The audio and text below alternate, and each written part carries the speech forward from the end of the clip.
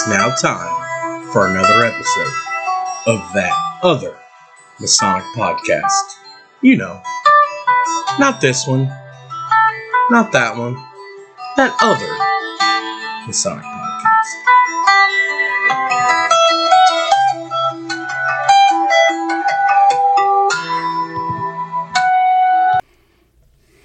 And welcome back to another episode of That Other Masonic Podcast. Brother Jared Atkins. I'm Brother Todd Whaley. Coming to you from beautiful Bird's Eye, Indiana, Bethlehem Lodge number 574.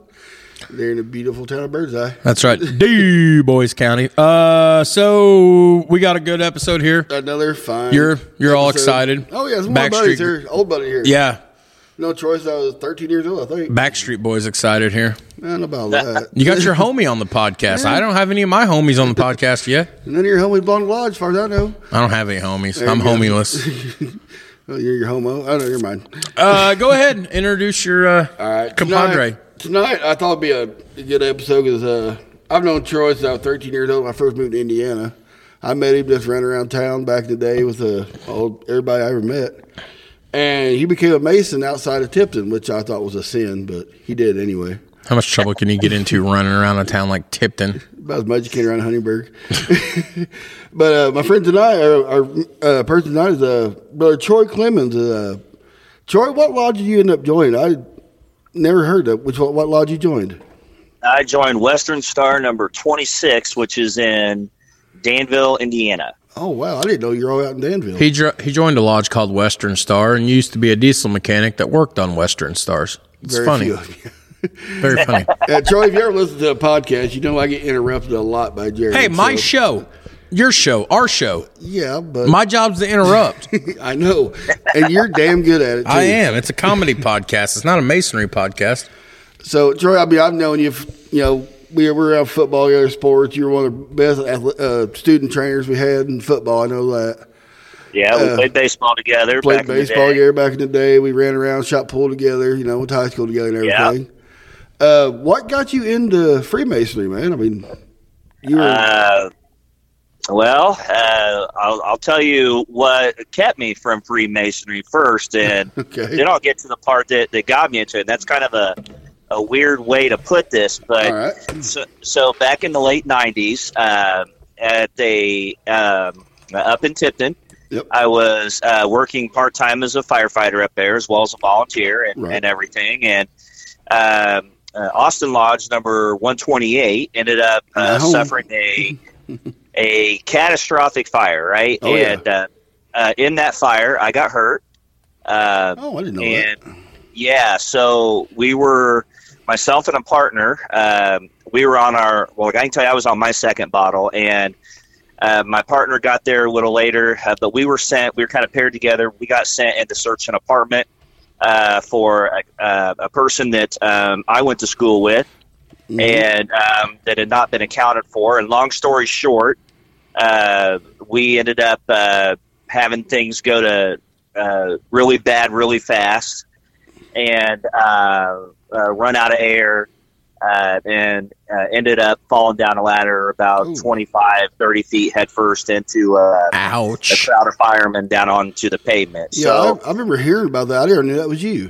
That happened. Yeah, so that was me. And so anytime that I had been around a Masonic lodge, which I'd been up into that lodge way back in the day, played on the pool table up there. Oh, yeah. And everything. My sister was in Job's Daughters there. But anyway, so whenever I thought about going into a Blue Lodge or anything, it just sent me into a tailspin with memories and stuff. Yeah. And so it was probably every bit of 20 years before I could even set foot on that same sidewalk. Before, so anyway, so long story longer, I ended up, moving to Danville, still stayed in the fire service, and I work up for Pike Township on the northwest side of Indianapolis, and have been there for a long time. And one of the brothers there told me one day, say, hey, you kind of exhibit a lot of the traits of a Mason. Have you ever thought about it? And I told him what had happened and everything, and I said it sounded cool. My family's big into it.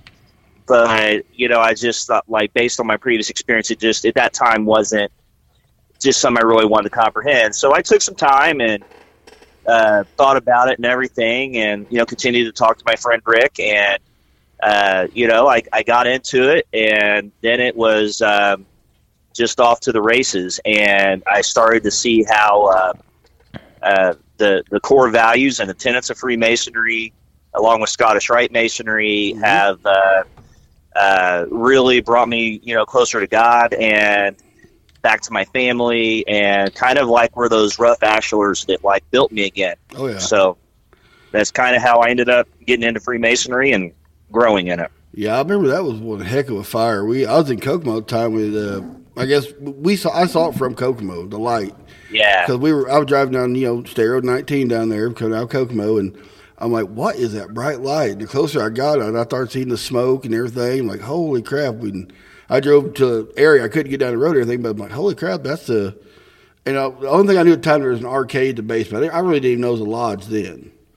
Yeah. I knew there's that arcade. I knew the guy who owned the arcade in the basement, basically the pool hall or arcade, whatever, that was in the bottom of it and everything. I'm like, oh no, that place is on fire. So I sat out there for a good 3 or 4 hours, and it was an inferno. It was a sight to see. I got a lot of family in the fire department down in Missouri, and Dad was in it, Grandpa was in it back in the day and everything. And fire is always kind of fascinating. Never wanted to be a fireman, but watching the fireworks fascinating. But it is. I've been at it now for a total of almost 28 years.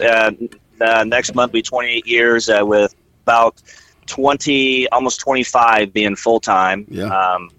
And then been a paramedic for about 25 years, and but it's been great. I mean, and when I got in the fire service, I never realized how many brothers are in the fire service, and so that was really helpful. But yeah, it's just been a phenomenal thing. And then got into the Scottish Rite not long after I got raised in the Blue Lodge, and went through all the chairs in the Blue Lodge. Was a past master in 2017.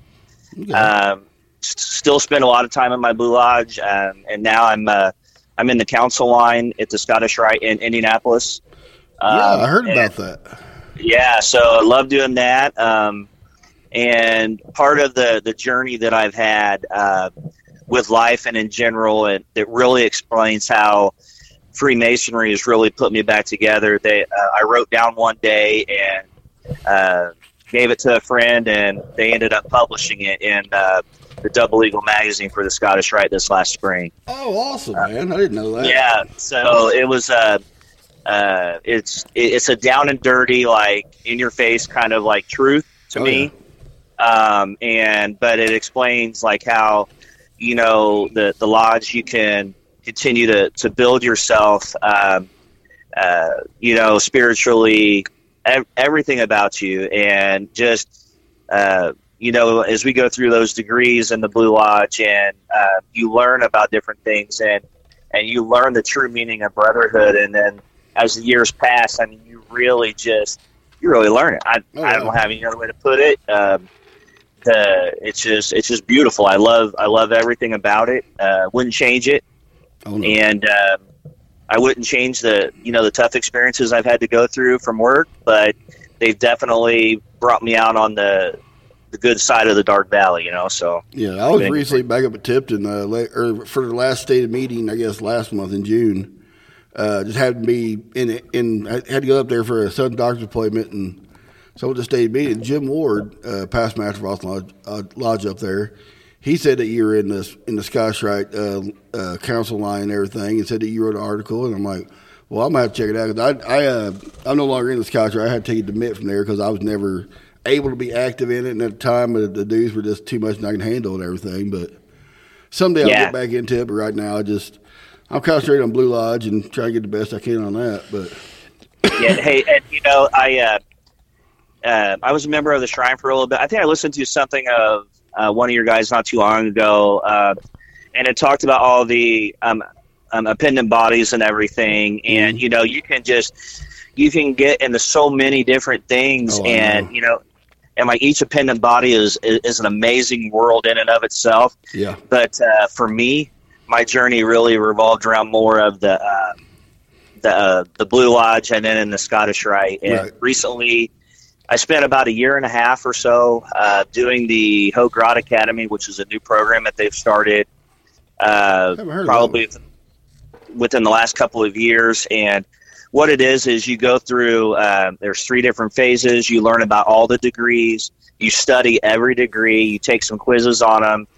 And then it involves a lot of writing. And since I write in crayon, it took me a lot of practice. Well, and, you graduated from Tipton, oh, man, so now that's a joke I want to make. I like this guy already. That's usually a joke that I make. Yeah, well, I'm going to give him. I'm going to give him a little laughter on that. But and in that, the second part of it, you write about 9 of the degrees, and you pick one at a time, and you write about a 3-page essay on each one, and like what it means to you and all these things. And then the very end of it, you write it's a college level research paper, which I'm like, I'm like, oh my God, it's been 20-something years since I've even thought about writing one of these. But it's been 44 since I wrote one. Oh my gosh, it's crazy. And so I'm like, these guys are like really smart lawyers and doctors and theologians and everything like that are going to read this, and I am just a glorified, Xbox player. And but I wrote it, and you write about something that means something to you in the Scottish Rite that actually is like a legit, full-blown research paper. And what I wrote about was the origins, or like a little bit about the cathedral in Indianapolis, and studied it and different parts of it and some of the history about it. And that, I think when I was done, it was around 20-something pages, give or take, and it was not done in one sitting. It was a long time to write it. But that Scottish Rite's a beautiful building. And for all of our listeners, because we're picking up downloads worldwide. It ain't just Hoosier based anymore, baby. It's global. Yeah. But for those of you that have never been, get in your Google machine. And look at it. And it's not just Freemasonry related. No. It's architecture related. One of the 10 most beautiful buildings in the world. Oh, yes. And I'll die on this hill is the Scottish Rite Cathedral in Indianapolis, Indiana. Oh yeah. Just absolutely beautiful building. Yeah. You're no better building. There was and we did some rites on the road here recently where we go out into the Blue Lodges and everything, and it's so cool. I got to go to some lodges I'd never been to before. Like one of them was in Anderson, and it was one of the coolest buildings that I've ever Mount Moriah got to be in. Over there. Yeah. Pyramid. That lodge is pretty pyramid. Neat. It was beautiful in there, and the new lodge in Tipton. That place obviously has got a special spot in my heart, right? Oh, yeah. And a lot of the people that are there and are still there, and. What's the small lodge again? New London Lodge. Adam Nelson's lodge. Yeah. That's the one where you said I could take 3 steps and be in the east? You can be from north to south in about 3 steps. That's a small building. Yeah, it is. Well, there was one, too. It's over by, I want to say, Kegel's Mill or something up by Lafayette or somewhere up that way that it's in a really old building, like out in the middle of the wood. It's so cool. By Lafayette? I just saw, or out that way by Delphi, Lafayette, out that way. But it was really neat. I've seen some pictures. Some guys went and did a ceremony there, I think, like a Master Mason or something. Yeah. But it was so cool. Did either one of you guys see some of the pictures that like Tyler Whitaker and Randy Seipel and Roger? Yes. They did the Farmer's Lodge? Yeah. The Farmer's Lodge. Yeah. Yeah, they did down at Rainbow Girls Camp. That's where they meet their lodge. Yeah, that's what Roger, actually, that episode wrapped in April, but Roger's still talking. Roger's still talking. Yeah, but I saw those pictures, and I thought they had steps and places and everything. They just set everything on the floor and go at it. I'm like, that's great. I think that's cool. That's so fascinating. Yeah, it is. A lot of the stuff is awesome. Yeah, but as far as Scottish Rite goes, so what is your position in the council? I know there's 7 or 8. Positions in that, or? Well, yeah, there is. I'm what's called the Master of Entrances, which is like the lowest spot in the line itself. Okay, a steward position in Blue Lodge, basically. Tyler, really, probably, or a Tyler. Yeah, it's pretty. It's kind of like a steward type of Troy, thing, let me ask you a question. Not to cut you off, but here we go. He's going to interrupt. Did he just say this morning? Well, I got to give you one of these and one of those. That's all. I love this guy. Oh, yeah, he's awesome. My ADHD kicks in, but now you got me interested. Pebbles Flintstone. What? Loyal Order of the Water Buffaloes. Who is the Grand Poobah for the Scottish Rite in the state of Indiana this year? You would know. Well, we have Tom Fallis is our executive director, but as far as who runs the meetings, that would be our TPM or Thrice Potent Master, which is in charge of the Adirondack Lodge of Perfection. Yeah. And his name is Bob Hukin. I don't know, Bob. Never heard of that. Tom Fallis, I've seen on Facebook. Yeah, Tom's awesome. We need to get with I've met him. Tom several times. So Okay, continue. This is going to happen off and on throughout the episode. Just be forewarned. He's interrupting. It's a comedy podcast with a little bit of Freemasonry thrown in. That's what it is. Well, that's why people go, right? That's right. You gotta laugh and have a good time. That's right. right. So Okay, I'm sorry. Proceed. All right. proceed. I was even that now, Troy, to be honest with you. He was asking about the positions, the grand entrance, guardian of the entrance, the Tyler, the steward joke I made. Okay. That's where we were. Well, let me ask you, what got you into the Scottish Rite? You just thought that was the next step, or York Rite didn't apply to you, or? Well, what? the York Rite was really big in my family on my father's side. They went through a lot of that. Probably one of my buddies that was another fireman got me into the Scottish Rite, and it was closer. And Okay. at the time, I didn't know where York Rite body was, and I wanted to learn more and more, and I wanted to meet different people, and and then so I could take some of those things from those different brothers that I've met down there, and come back to the Blue Lodge and just kind of enjoy my Blue Lodge brothers. And everything to me is, I'm going to speak for myself, that's all I can do, is everything to me relates back to my Blue Lodge, period. Yeah. Everything. No higher degree is there than a Master Mason, in my opinion. Absolutely. And I think a lot of brothers believe that too. But, they asked me, I had to go through this, or I didn't have to, but I was picked to go through like an interview process when I applied to be an officer. And one of the questions that they asked me was why do you want to be an officer? And I'm sitting on like an interview board with a bunch of 33rds and really, really well known and people that have got a lot of, for lack of a better word, street cred in Freemasonry. Yeah. And I just had to be honest and throw my who I am out there. And it was just to help and be a part of something bigger than me. That was a lot of it. And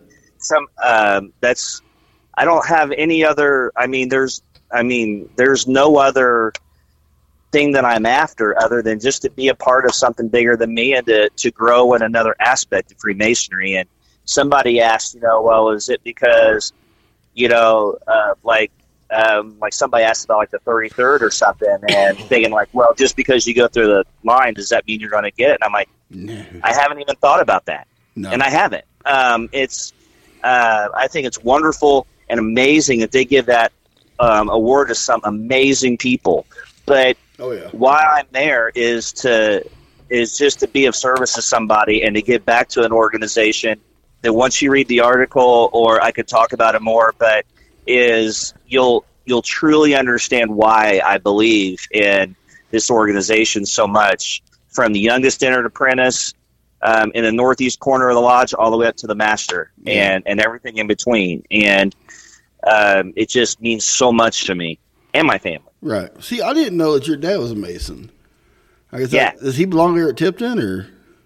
No, he was in Kirkland. Okay. And then they closed and joined the lodge that was in Sheridan. Yeah, Fidelity there in Sheridan. And then my dad took it to Mitt, and then when he found out that I was, taking my degrees, he joined our lodge here in Danville to be there for when I got raised, and he helped raise me. Okay. So he helped, he was there and everything, and that meant a ton to me. Even more so now than it did. It meant a lot then, but now exponentially more. So that he was there, my uncle was there. they presented me with my grandpa's Masonic ring. Oh, that's awesome. At that moment, and I still and you know, when one of my boys, if they decide to go through it, which I hope they do, but I'm, you know, they have to find that on their own, I think. Well, as long as they know about it, that's yeah, and they see what I do, and you know, the friendships we make. The other day at the airport in Florida when I was down there, I sat in a chair, and next to me was a very high-ranking officer of a police department, and we shook hands Masonically because he had like a Masonic hat on, and he's like, my brother, and like he like gave me a giant hug, and his wife looks at him like, why are you hugging this random dude? And this is really weird, and but it's just been amazing. The journey has been. It's just I'll send you my article in your messenger here after we get done. Well, let's go ahead and talk about that, Troy. I know because Jim Moore would tell me about it, and I don't want to speak for you or anything because I know it was a pretty serious article from what I understand. I haven't read it yet, of course, but why don't you go ahead and just talk about the article and everything?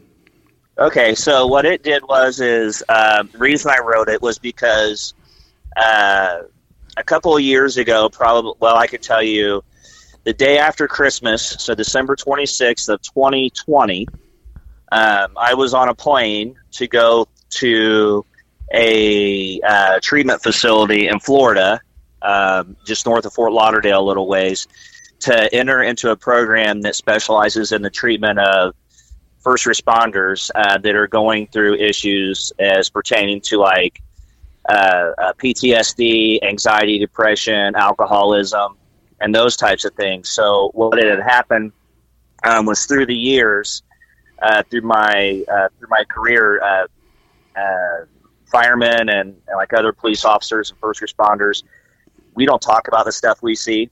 Mm-hmm. We bury it, and we do. The last thing we want to do is look weak, and that's the last thing that it is. And for all these years, I would have nightmares and flashbacks. That fire in Tipton being one of them. Oh, yeah. They would pop up every once in a while, and different things involving like pediatric deaths or shootings or all sorts of different, dismemberments and things like that. And a lot of survivor's guilt from victims that, you beat yourself up. Like, if I would have turned left inside of this apartment, maybe I would have found this girl faster instead of going right. And, and there's a lot of that that really plays onto your head. And, so with times being a medic, I mean, it's just a ton of things. And so the last thing I wanted to do was look weak to it. So I tried everything I could do to try and help the situation. And there was a slew of things. I'm not going to get into them, but it was a bunch.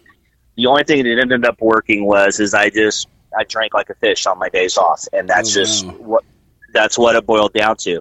So I would wake up just on the floor, just surrounded by beer bottles, and I was just I was struggling. Yeah. No way. I mean, I was fine when I was at work, but I would live for 7 o'clock so I could come home, and when everybody was gone, I could kind of set myself right a little bit. And the problem is that wasn't helping. No. And it did for the short term, but not the long term. And it just kept getting worse and worse and worse. And what I ended up doing was being a terrible person. And I did a lot of yelling and screaming, and I hurt the people that I love the most, which was my family and my coworkers. And they got to be on the receiving end of a lot of my anger. And so one day I finally made that phone call, which is the hardest thing I've ever had to do. At like 3 a.m, just honestly, just crying my eyes out. And so I ended up down there. While I was down there, I ran into 2 Masonic brothers. One of them, I was just outside one day reading my Blue Lodge book and Bible, and he came up and said hello, and we hit it off. One of them was my therapist, or one of my therapists, and then another one was a person going through the program with me. And I lived in a space solely for first responders, and that's the only people I dealt with. And then the people that were our, for lack of better words, like therapists or whatever. They were also first responders or former first responders. Okay. And so they were able to, and that was with military, cops, firemen, EMS, that kind of thing, dispatchers, corrections people, that kind of thing. And so they were able to give me about 10,000 different kinds of treatments that I could talk for 4 hours on, but I won't. But I will tell you that they gave me my life back. And those Masonic values, they were exhibited to me even when I was at the darkest point in my life, where I had no other place to put my trust other than the hands of a faithful brother. And so I really, really just gravitated to that. And so combine that with everything. Now I'm back to work. Obviously, I came back. I was there for about 30-something days, and came back, got back to work, still back on the engine. As a lieutenant, I'm in charge of a station and a crew. So that's really what the article talks about, is how Masonically those values of toleration, justice, faith, hope, love, charity, all these things helped rebuild me. Each one of those bricks put me back together and stronger than ever. And like, I haven't had a drink since December 16th of 2020, and nor do I want to. Yeah. That's impressive. That's congratulations on that. Oh yeah. And so I take a lot of pride in that. Thanks. But it's just, that was the mechanism of how and I know I'm not alone in this. A lot of first responders and military and EMS, a lot of us, that's the common denominator on what a lot of us have had to use to cope with, because we didn't want to take all of these memories and these things and these experiences to the people that we love the most, like our families, and shatter them. So we just held it, and we sure as heck couldn't go to, at least in our mind, we couldn't go to our coworkers or our bosses, because we didn't want to be seen as being weak. We didn't want to get pulled off of work from a job that we loved. Yeah. So it just took just a lot of help from the good man above, and some trusty brothers and a family that, believe it or not, still love me. And like, my brothers from the lodge, not one of them judged me. Not a single one of them did. And that was amazing. And so that's kind of like where a lot of my passion even got like a little nitro boost, to it, was going through that. And, it was like I was just going through my degrees again, but I was able to put a modern day kind of feel to it, to the test that you get, so right. That's kind of where it goes. And so I figured, if I don't hold some of my story back, or if I can put myself up on the altar a little bit, that maybe some other guy or gal that's going through something, they don't have to do that ultimate decision of taking their life. And I buried 3 of my coworkers that have done that, and that sucks. And there's no other way to put it than that. Sorry, that's probably not podcast. No, Troy, absolutely, that is okay. Because that actually kind of leads me to a segue here. I told you to interrupt us. Oh, shut up! It's half my show. All right. Did you and there's a reason I'm going to ask you this. Did you find it hard to reach out and talk to brothers about this? The reason I asked before you answer is because the last episode Todd and I just did before we started rolling tape with our guest, I talked about a brother who had previously reached out to our show before, a fan of our show. His life is in the proverbial crapper right now. Him and his wife is splitting. She's taking the kids, refusing to let him see him. He's dealing with all kinds of mental health, and I've been down that road. Like, I have really, really been down that road. And I'm not saying the brother's suicidal, but some of the signs are there. Sure. And that was one of the reasons he reached out to me, because I'm a survivor of suicide.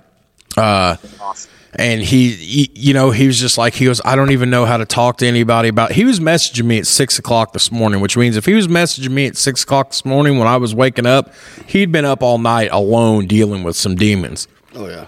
And he goes, I don't have anybody to talk to. So for whatever reason, he reached out to me and Todd. Well, I guess it was just me. He messaged my page, not our page. So he and he goes, I don't know how to approach this with my brothers. He goes, and I'm like, if you can't talk to a brother, like, then what are we doing? So Right. I guess what I'm asking you, and sorry for being long-winded, did you find it hard to talk to your brothers about something like this? I'm going to answer a little bit yes, but more so I'm going to lean probably like 49% yes, 51% no. And so that's a really political answer right there, right? So That was a great answer. like, you're gonna vote for, I don't know. Huge. But- I have the best answers. That's a terrible Trump, by the way. Oh my gosh. But so the reason that it was, let me give you the reason that it was, is because my brothers here are like in my lodge and everything. They, like everyone else, I 100% hid the demons that I was battling every day for years. Yep. 100% hid them from everybody, my family included. And until it almost took me. Yep. And then, which I never wanted to do the ultimate decision, nor did I really think about it. But I tell you what I did think about is the way that the amount I was drinking. It was, I would have not been surprised if I didn't wake up from it, because it was a ridiculous amount. And so I'm very blessed to still be here, right? So the part that I think that it was hard is because I didn't want to lose their view of me and their eyes. I didn't want to be shamed. Now, here's the part that it was not hard, is because they know that I wear my feelings on my sleeve sometimes, much to a fault, which is why I consider myself to be more politically truthful than politically correct. Yeah, that's true. And that can get me into trouble when I'm just like, that's my opinion, I'm going to tell you. Right. But I knew that like they would have never voted me into that lodge if they didn't believe in me or think I was a good person. That's right. And so they would have never put me there. And so I knew that when I finally made that decision to tell them, that they would be accepting of it, because there are vets in my lodge and they know people, right?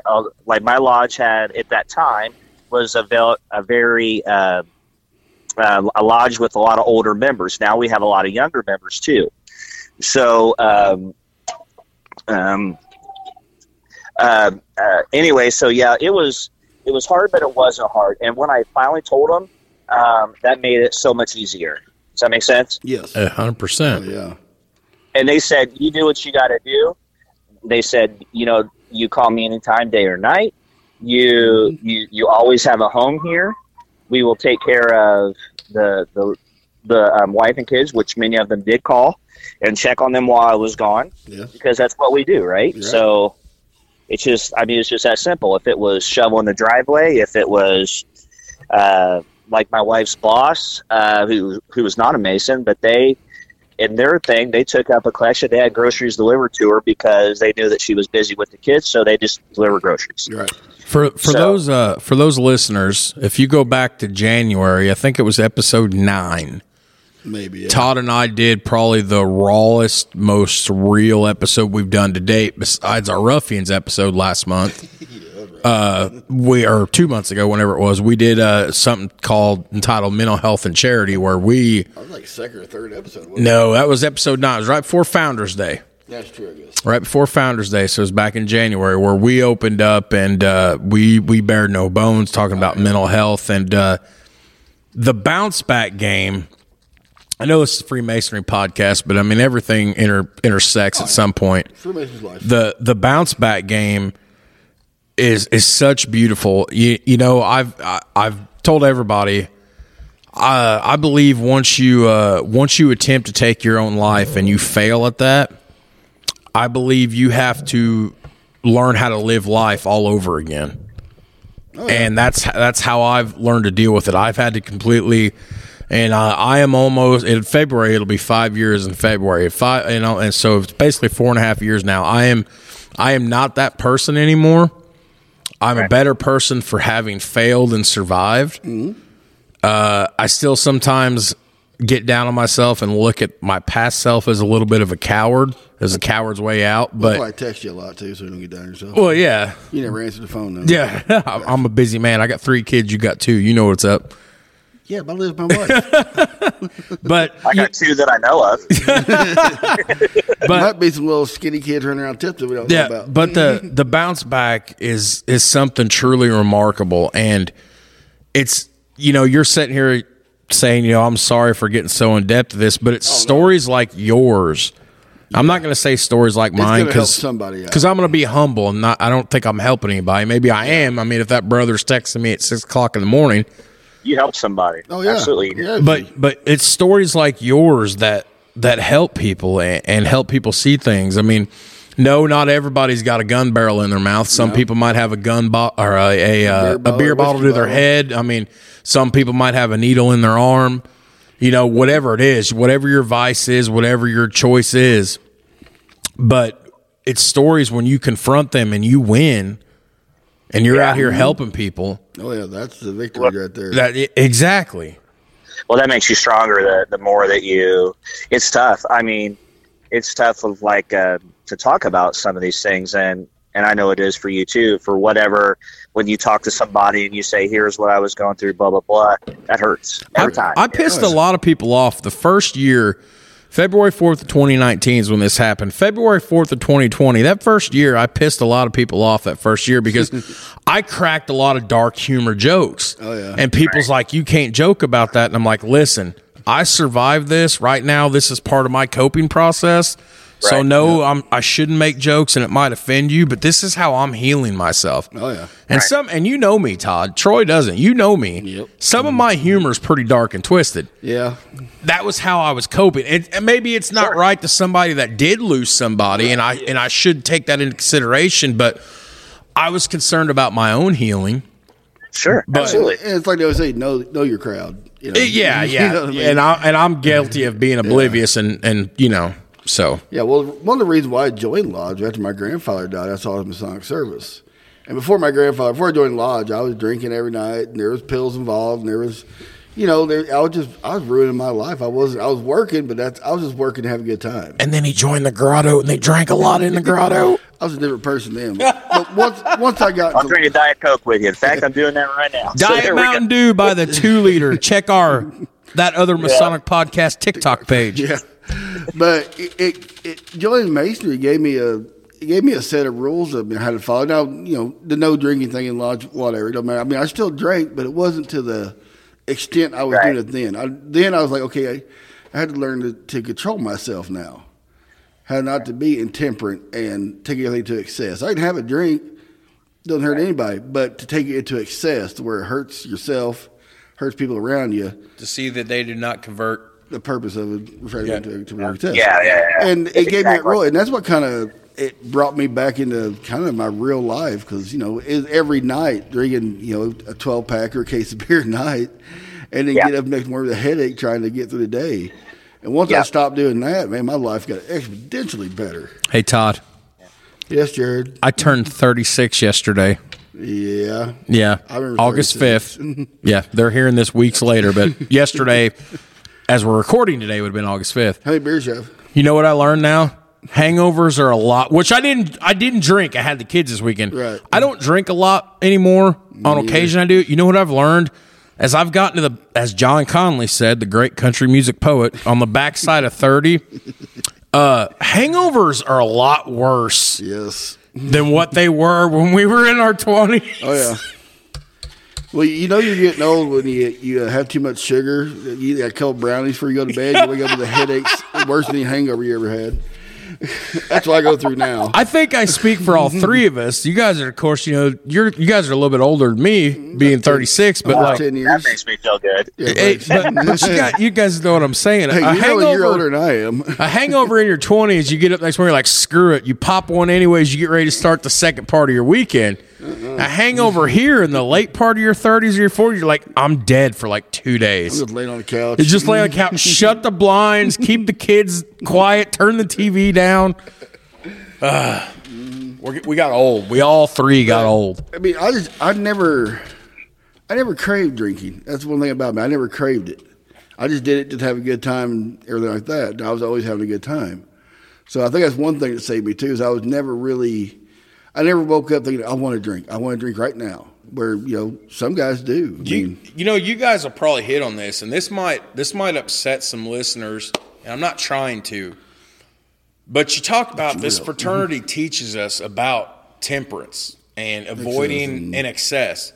Keep yourselves in due bounds. But you think about, especially the environment we're in, which is not Indiana, but the Midwest in general, is known for being a lot of predominant alcoholics.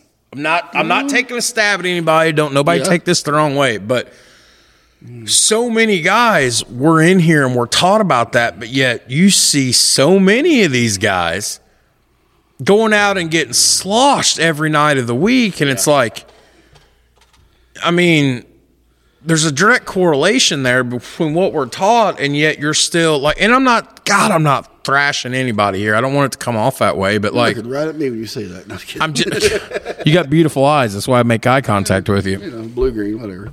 But I mean, you see what I'm saying? You see what I'm getting at? Like, yeah. Well, I mean, I got a cousin up in North Dakota. He said there's nothing in North Dakota but alcohol. I mean, it's where you're at, everything what you do. But I mean, that's one thing Freebase taught me is that you don't have to drink to excess. Have a drink. If you don't like that, drink some more. Drink some Diet. I crave Diet Mountain Dew more than I ever crave alcohol. I done lost my focus of what this episode was going to be about, but it's going to be a good one. Well, I knew Troy was on there. I knew he had fought some demons and won. I kind of want to have him on for that. After I didn't tell you everything. I already got this episode's title in mind right now. Oh boy! Hold on, Troy. Hold on. Bare your soul, semicolon, bare bones Freemasonry. No, not one of your best ones. Oh, sorry. I usually am in charge with titling the episodes. Yeah. And Todd will give me a thumbs up or a thud down. Yeah, like all I know is Mongo Break Rock. That's about all. I love that Mongo Break Rock. Blazing Saddles. Mongo. I can't even quote my favorite line from that movie. No, you can't. You don't need those sleeping badges. You know which one I'm talking about. No, you cannot. This episode just went off the rails. Yeah. But yeah, like it's all been good. It's everything has been, and I was, I'll tell you, I was really humbled to get a message from Todd to ask if I'd even entertain the idea. And I'm like going, these guys want to hear it from me? Really? Are you serious? Yeah. And so, well, we still want to hear from all the important people in our lives, even though Todd and I are big time now. Yeah, like it's kind of a big deal. I mean, yeah, we're something, all right. But it's a big deal, but yeah, Troy. I knew, I figured you being a fireman for the last 20, almost 30 years now. You're always, even in high school, you're involved with the volunteer fire department, and you wanted to be a paramedic back then. And you think about that though. I always thought, I always knew you're always a good guy. I always knew you had really high morals. I mean, I never had any problems with you ever going through school or anything. I mean, my God, how many times you taped my ankles in football? What's he do for a profession? He helps the community, right? Yeah. I give them a lot of medicine so I don't, so they'll quit crying. That's well, I mean, his profession, he helps people in his community. Absolutely. But yet, what he does in his free time, he's a part of the biggest fraternity in the world that's designed to do what? Help people in their community. That's right. Like you were bred for, maybe that's what I call it, bred for Freemasonry. Maybe that's what you were. You're bred for this. Yeah. I was something. Something like that. We'll figure it out later. We'll get that one in post. Yeah, I'll figure it out in post-production. Yeah.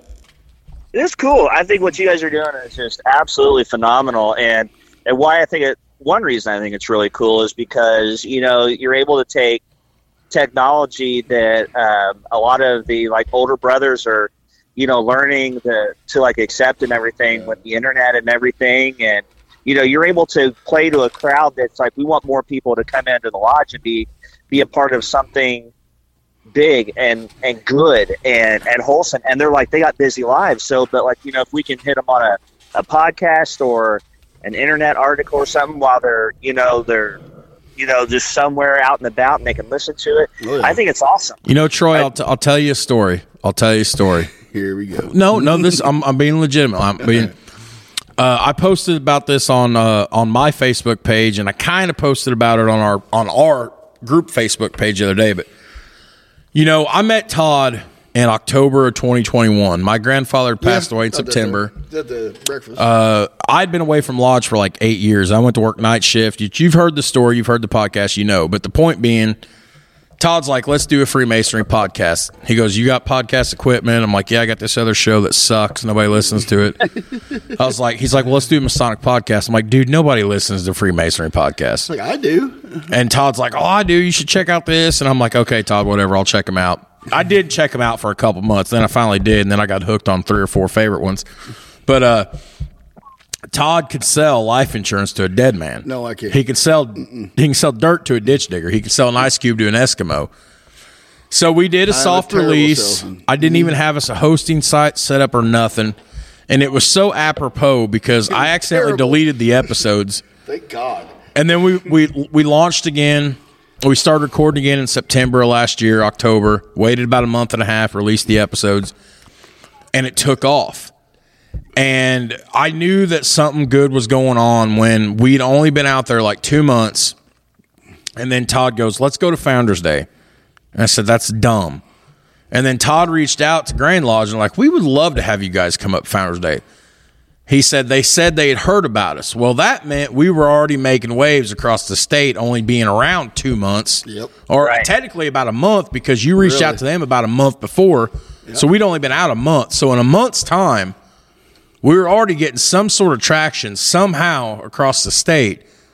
And then it's like, hey, we want you guys to come up to Grand Lodge. And then it just started blowing up. Hey, we've got this Masonic convention coming up in October. We'd love for you guys to come be a part of it. Are you hear about that, Troy? That Masonic Con over in Hope? I've got wind of it, yeah.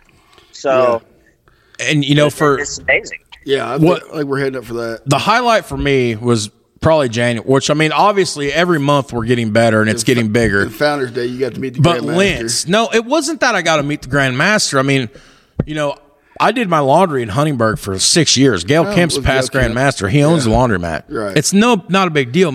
My point being is when Lentz looked us both in the eye and what he said to us, that stuck with me. It stuck with me since January. He goes, what you two guys are doing for their fraternity across this state, he said, I really appreciate it. And I'm like, this dude's checking out the podcast? Like, the Grand Master just thanked us for 2. I'm like, of all the Masons in the state of Indiana, we're the ones doing the podcast. Yeah. We're the ones getting a thank you. Of all the highly educated of all the Randy Seipels and the Tyler Whitakers and the John Bridegrooms and all them guys, it's us doing it. It's us doing it. 2 hillbillies. Yeah, like that was the highlight for me. So when people tell us that, hey, we think you guys are doing a good thing, like I don't rest easy on that because I don't get a chance to do a lot of good things in my life. I make a lot of mistakes. We all do. That's called being human. Yeah. Right. So to hear somebody say that, and then it just like this brother that reached out to me this morning, he has family he could have reached out to. He has brothers in his own lodge he could have reached out to. He reached out to us. He's never met me or you in person. Nope. He just sent a message on our personal page a couple months ago, and then he messaged me on my page today. Why us? It's huge. I don't know, but I know. The biggest thing with me is, being a Mason. I've always wanted more Freemasonry. Before I was, married and everything, I was busy 4 or 5 nights a week up around Tipton, Kokomo, and then the Grotto and everything like that. But I wanted more and more and more and more. Well, I discovered podcast, and now I found Freemason podcast. I'm like, well, this scratches the itch right there. You're never going to let me live that down either. Oh, no, ever. No. I was like, that's stupid. Nobody listens to Freemasonry podcast. I did, because I wanted more Freemasons. I wanted more Freemasonry. I wasn't getting enough because I can't travel as much now as I used to. And look at us now. Right. Our numbers are as good, if not better, than some of the Scottish Rites podcasts they put out. That's why they'll never let me join the Rite. The Southern jurisdiction. Yeah. Yeah, you're fine. Yeah. So let's go ahead and wrap this up a little bit. We've been No. no. How much time we got? You've been on 49 minutes. Well, give him a chance. We didn't even ask him some of the questions. What kind of idiot's been hijacking this show, taking all the time away? I know some fat guy. Those are called the owners. The fat guy. Guy's been doing it. If we're going to start to wrap it up, we got to hit him with a few more questions. Yeah, go ahead. Okay, so Troy, here's Todd and I suck at this. We're eventually going to get a printed format for interviews, but we keep saying that. What fun is that? What fun is that? So, if you had to pick, and here's one we generally try to ask. You've met a lot of Masons in your life, but has there been certain brothers, if you could name a few, that have stood out to you, that have played a huge impact in your Masonic journey? And you can't say me. And again, this is not a way to, somebody's like, well, I heard you didn't mention me when you did this episode. It's not a way to slide anybody. Yeah. It's a way to let light shine on somebody. I'd say the two that just really just stand out to me the most are my lodge secretary, whose name is John Ferguson. Y'all both secretaries. He was over a 50-year member. I mean, he's almost at a 75. I mean, he's just wow. Yeah, he still hangs out with us like he's 25. But he's just great, just phenomenal. And he was one I was able to confide with. The other one that really stands out to me is Randy Seipel. God, I love Randy. Yeah, Randy's a great guy. He's former first responder too, and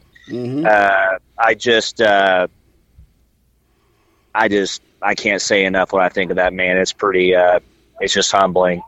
And so, as far as the two that have been the most impactful in my Masonic journey, those would be the two that just extremely stand out. The other two that are big to me would be Jerry Maple from the Scottish Rite I met down there, and then Tom Fallis, who's also a former first responder and medical professional, and he just. I'm going to check my Facebook, Todd. I think I'm friends with Tom on Facebook. I think I remember Tom. Yeah, Tom he used to work for Lifeline way back in the day. Didn't Tom do something in the 14th degree? I can't remember.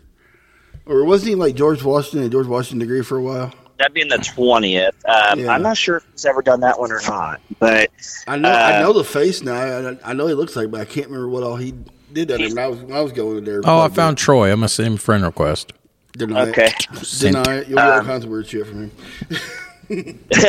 But yeah, they're great. Those would be definitely the first two, and then Tom and Jerry I've got to get to know here over the last few years a little more. But definitely Brother Ferguson and Right Worshipful Brother Randy Seipel. That's my big fancy words. I think I said it right, but he's I just really bond with him. There's just no. Yeah, I got nothing. So I mean, they just don't make the words. I think, and I don't mean that in a cheesy way. I mean that in the most humbly respectful admiration way. Yeah, and but I got some guys up there at Tipton too. Like, Don Nesbitt, he's since passed away. You talk about him a lot. He was one of the most annoying persons you ever meet in your life. Like your co-host. Worse. but every time I showed the lodge after he did, he would volunteer me for something. That's how I had to learn my work. Todd's famous quote on this show: "God dang it, Don, what'd you nominate me for now?" I mean, I learned how to do third roughing 5 minutes before I had to give third roughing. So yeah, but guys like him and guys like Frosty Featherstone over at Tipton. Oh yeah, Frosty's still there. Whoa! You just don't keep talking like you're just gonna roll past that. Say that name again. Frosty Featherstone? Now, that is like the coolest name in Freemasonry. Well, his name's Forrest, but I've only referred to him as Frosty. Is this guy still alive? Yeah, he's still alive. Is he on Facebook? Yeah. I got a friend request a guy with a name like that. That's just... Yeah. But then you had John Wallace up there, past grand high priest of the chapter. I mean, which I didn't know he had past grand high priest, so I was at a Goose and Taylor degree and found out. Frosty. But guys like that, I mean, every lodge has somebody like that. Any good lodge has people like that where they just guide you through, and you don't even know they're even doing the work half time. They got all the street cred in the world, and they've been to the highest of highs, the lowest of lows. Right. they're just amazing. Yes. Period. And guys like that, you just want to be around them. I mean, you can't help but enjoy their presence in a way, you know. Absolutely. Yeah, I know exactly when you talk about those guys at your lodge. I know can't exactly find Frosty. Look up Forrest Featherstone. Oh, I typed in Which I need to have Frosty on here sometime. He'd be a good interview. Oh, he'd be amazing. I could only imagine. I wish I could know 25% of what he's forgot. And man, I could write probably 10,000 encyclopedia volumes. The dude's just lives in Tipton, Indiana. Oh my God, look at that mustache. That's it. He's got South Central Tipton. Yeah. Well, yeah. Yeah, South Central Tipton. South Central Tipton. Yeah. Yeah, I guess so. You ever get back home Tipton very much anymore? I do. I go up there. I still am like an honorary lifetime member of the volunteer department up there. And I still go up there. I help teach some classes here and there. All right. Usually the things I teach are my giant mess ups, so they don't have to learn the same way I did. They don't fall flat. Which I got a lot of material for that. So, but a lot, and then sometimes I'll help when they have like really, really traumatic kind of runs as far as like bad car crashes or something, and kind of like just being someone to listen to a little bit here and there. So, so that's kind of what I do. All right, cool. Well, so you want me to ask the question? Yeah. Okay. So just doing it all again. Todd's kind of looking like we got to wrap this up. No, we don't have to. I'm just saying, we got time. Okay. Well, I'll wait on ask the question. Yeah. Then you got to fill time then.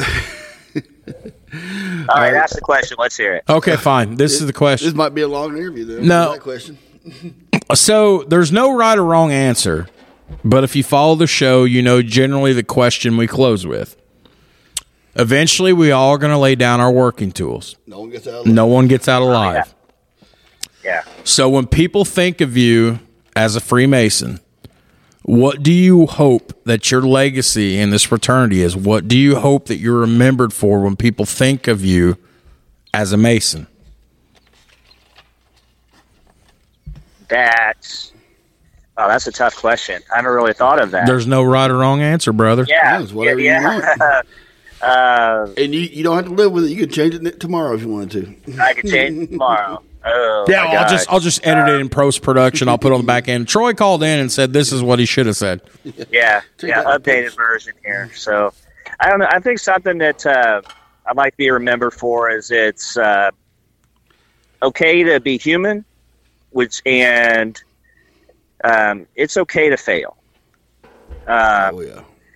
And so I think that to learn and to grow, a necessary component in learning is failure sometimes. And that helps keep you humble. That helps keep you honest. That helps keep your integrity, all those things. But I would just, the love of the fraternity and my family, and love of life. That's kind of stuff if I had to say to be remembered for are those. But the biggest is don't be afraid to fail. Yeah, absolutely. I like that. That's beautiful. I like it. Well, Troy, it has been a pleasure having you on. I mean, I apologize I hijacked the show. Yeah, you tend to do that. We know. Why do people still listen to us? I don't know. It's got to be for your good looks, right? Exactly. My awesome voice. You got the face for radio. What can I say? I do have a face for radio. Yeah, I always liked when I would work in the downtown part of Indianapolis in different parts of my career, and I would go on runs, and people would say, "You're not from Indianapolis, are you?" And I'm like, No, I'm not. No, I'm not. They're like, "Where are you from?" And I said, "Well, I grew up in the middle of a lot of cornfields." They said, "Okay, we get that." Yeah, a lot of cornfields. That's all the whole state is. Not like Tipton County. What do you mean? You live in the southern part of the state. There's more down here than there is up north. Not really. But no. There's not. We still have some gravel roads up there. We don't have trees. Oh, well, there's that. What do you mean? You don't have a whole lot of trees. Because the tornadoes blew them down. Well, the place sucks, but yeah. Thanks for letting me, talk to y'all. I really appreciate it. I really do. We honestly, in all joking, we appreciate you coming on and talking about you, and you opened up. And I don't know what I'm going to title this, but just the fact that we encourage everybody to share stories like that, success stories of how, hey, I was on the brink of something pretty bad, and look at me now. Yeah. And if I can talk about it and help somebody, I mean, absolutely. I'll tell you one last part. Go ahead. Is I just came back last Sunday. I took my fire chief down to Florida to that facility because a new fire chief to us, and who's 100% on board with helping his people and everything. And because why? Because he, what's really really cool is this guy and I shared hose lines in my house fires and stuff here. We were partners, right? And so.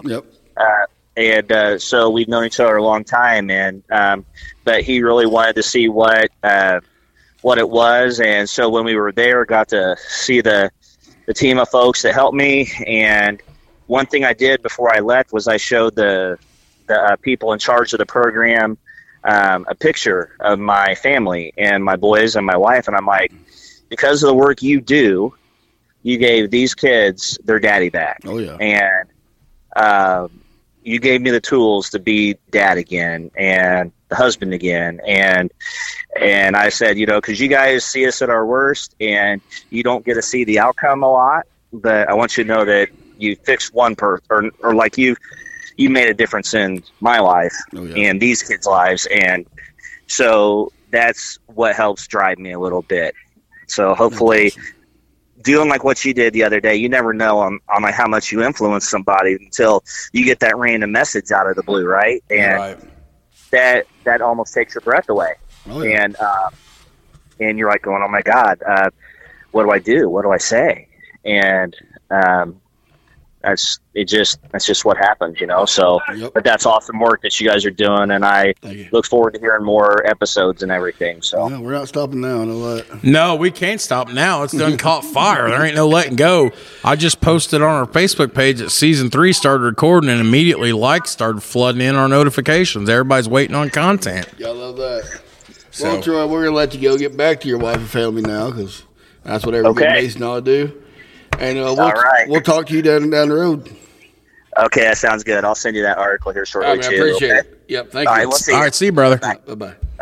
Well, tell you what, I've known that guy for a long time, and I would never thought he would have that kind of problem. But I'm glad he got it fixed. I know that for sure. that goes to show how much everybody's struggling, and we just never know. Well, everyone's got to struggle. I mean, at some point, everybody struggles somewhere. We have. I mean, I struggle. Hell, I somehow get through it. I mean, I don't have any tendencies to hurt myself or anything, but there's days when I'm down, but some days you're supposed to be down. And again, for those of you that want to go back and you like callbacks, go back to episode 9. It was released in January. It was right before the Founders Day episode. Yeah. You're never weak asking for help. No, we opened up and bared our bones, and I don't.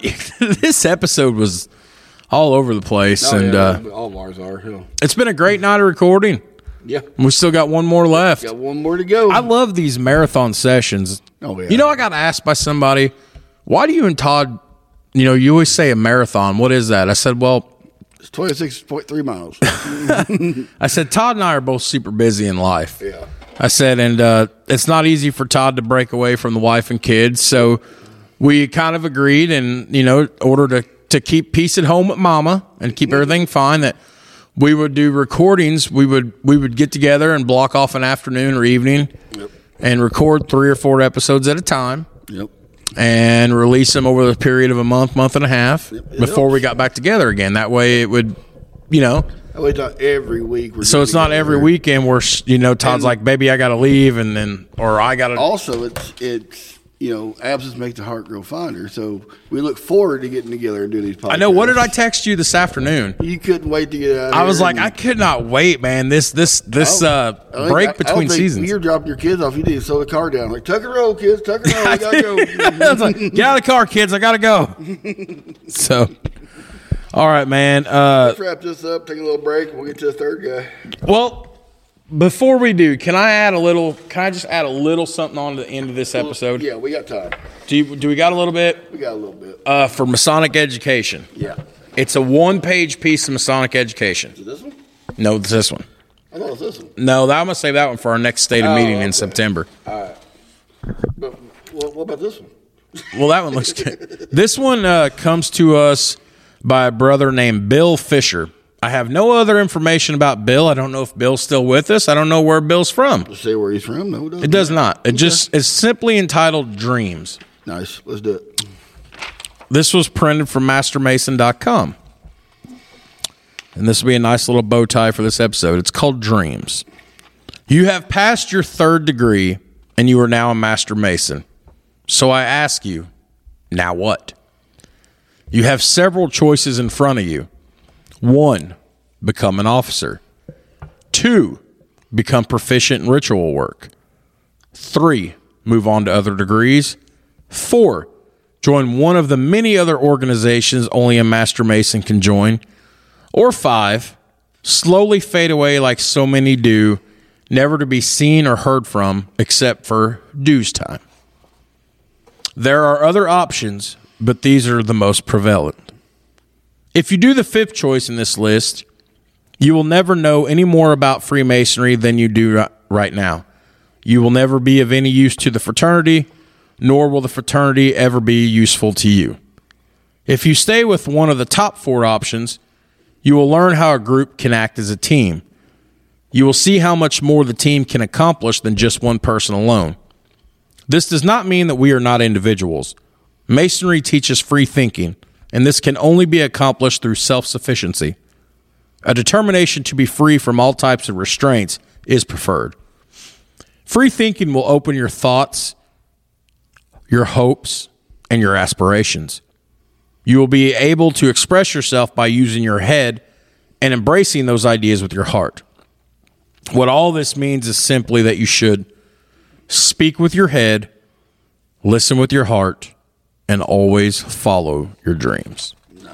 Nice. I was just reading Troy's article. I'll make sure to send that to you. He took a picture of it. Yeah, I wouldn't mind to get it. I'll also post that on our... I was going to say, can you put... Is that something you can post on our Facebook page? I'll post on our Facebook page also. I think it'd be a great article for everybody to read. Of course. We'll... Okay. All right. But yeah, let's wrap up. Let's wrap up. This has been a great start to season 3. We are 3 episodes into season 3, and episode 4 will be recording here in just a little bit. Yeah, definitely gonna be a little surprise. I know. So I don't. Yeah, I'm Todd. I don't know who the next guest is. I just want to say this. So all right. So for Brother Todd and for Brother Jared, peace out.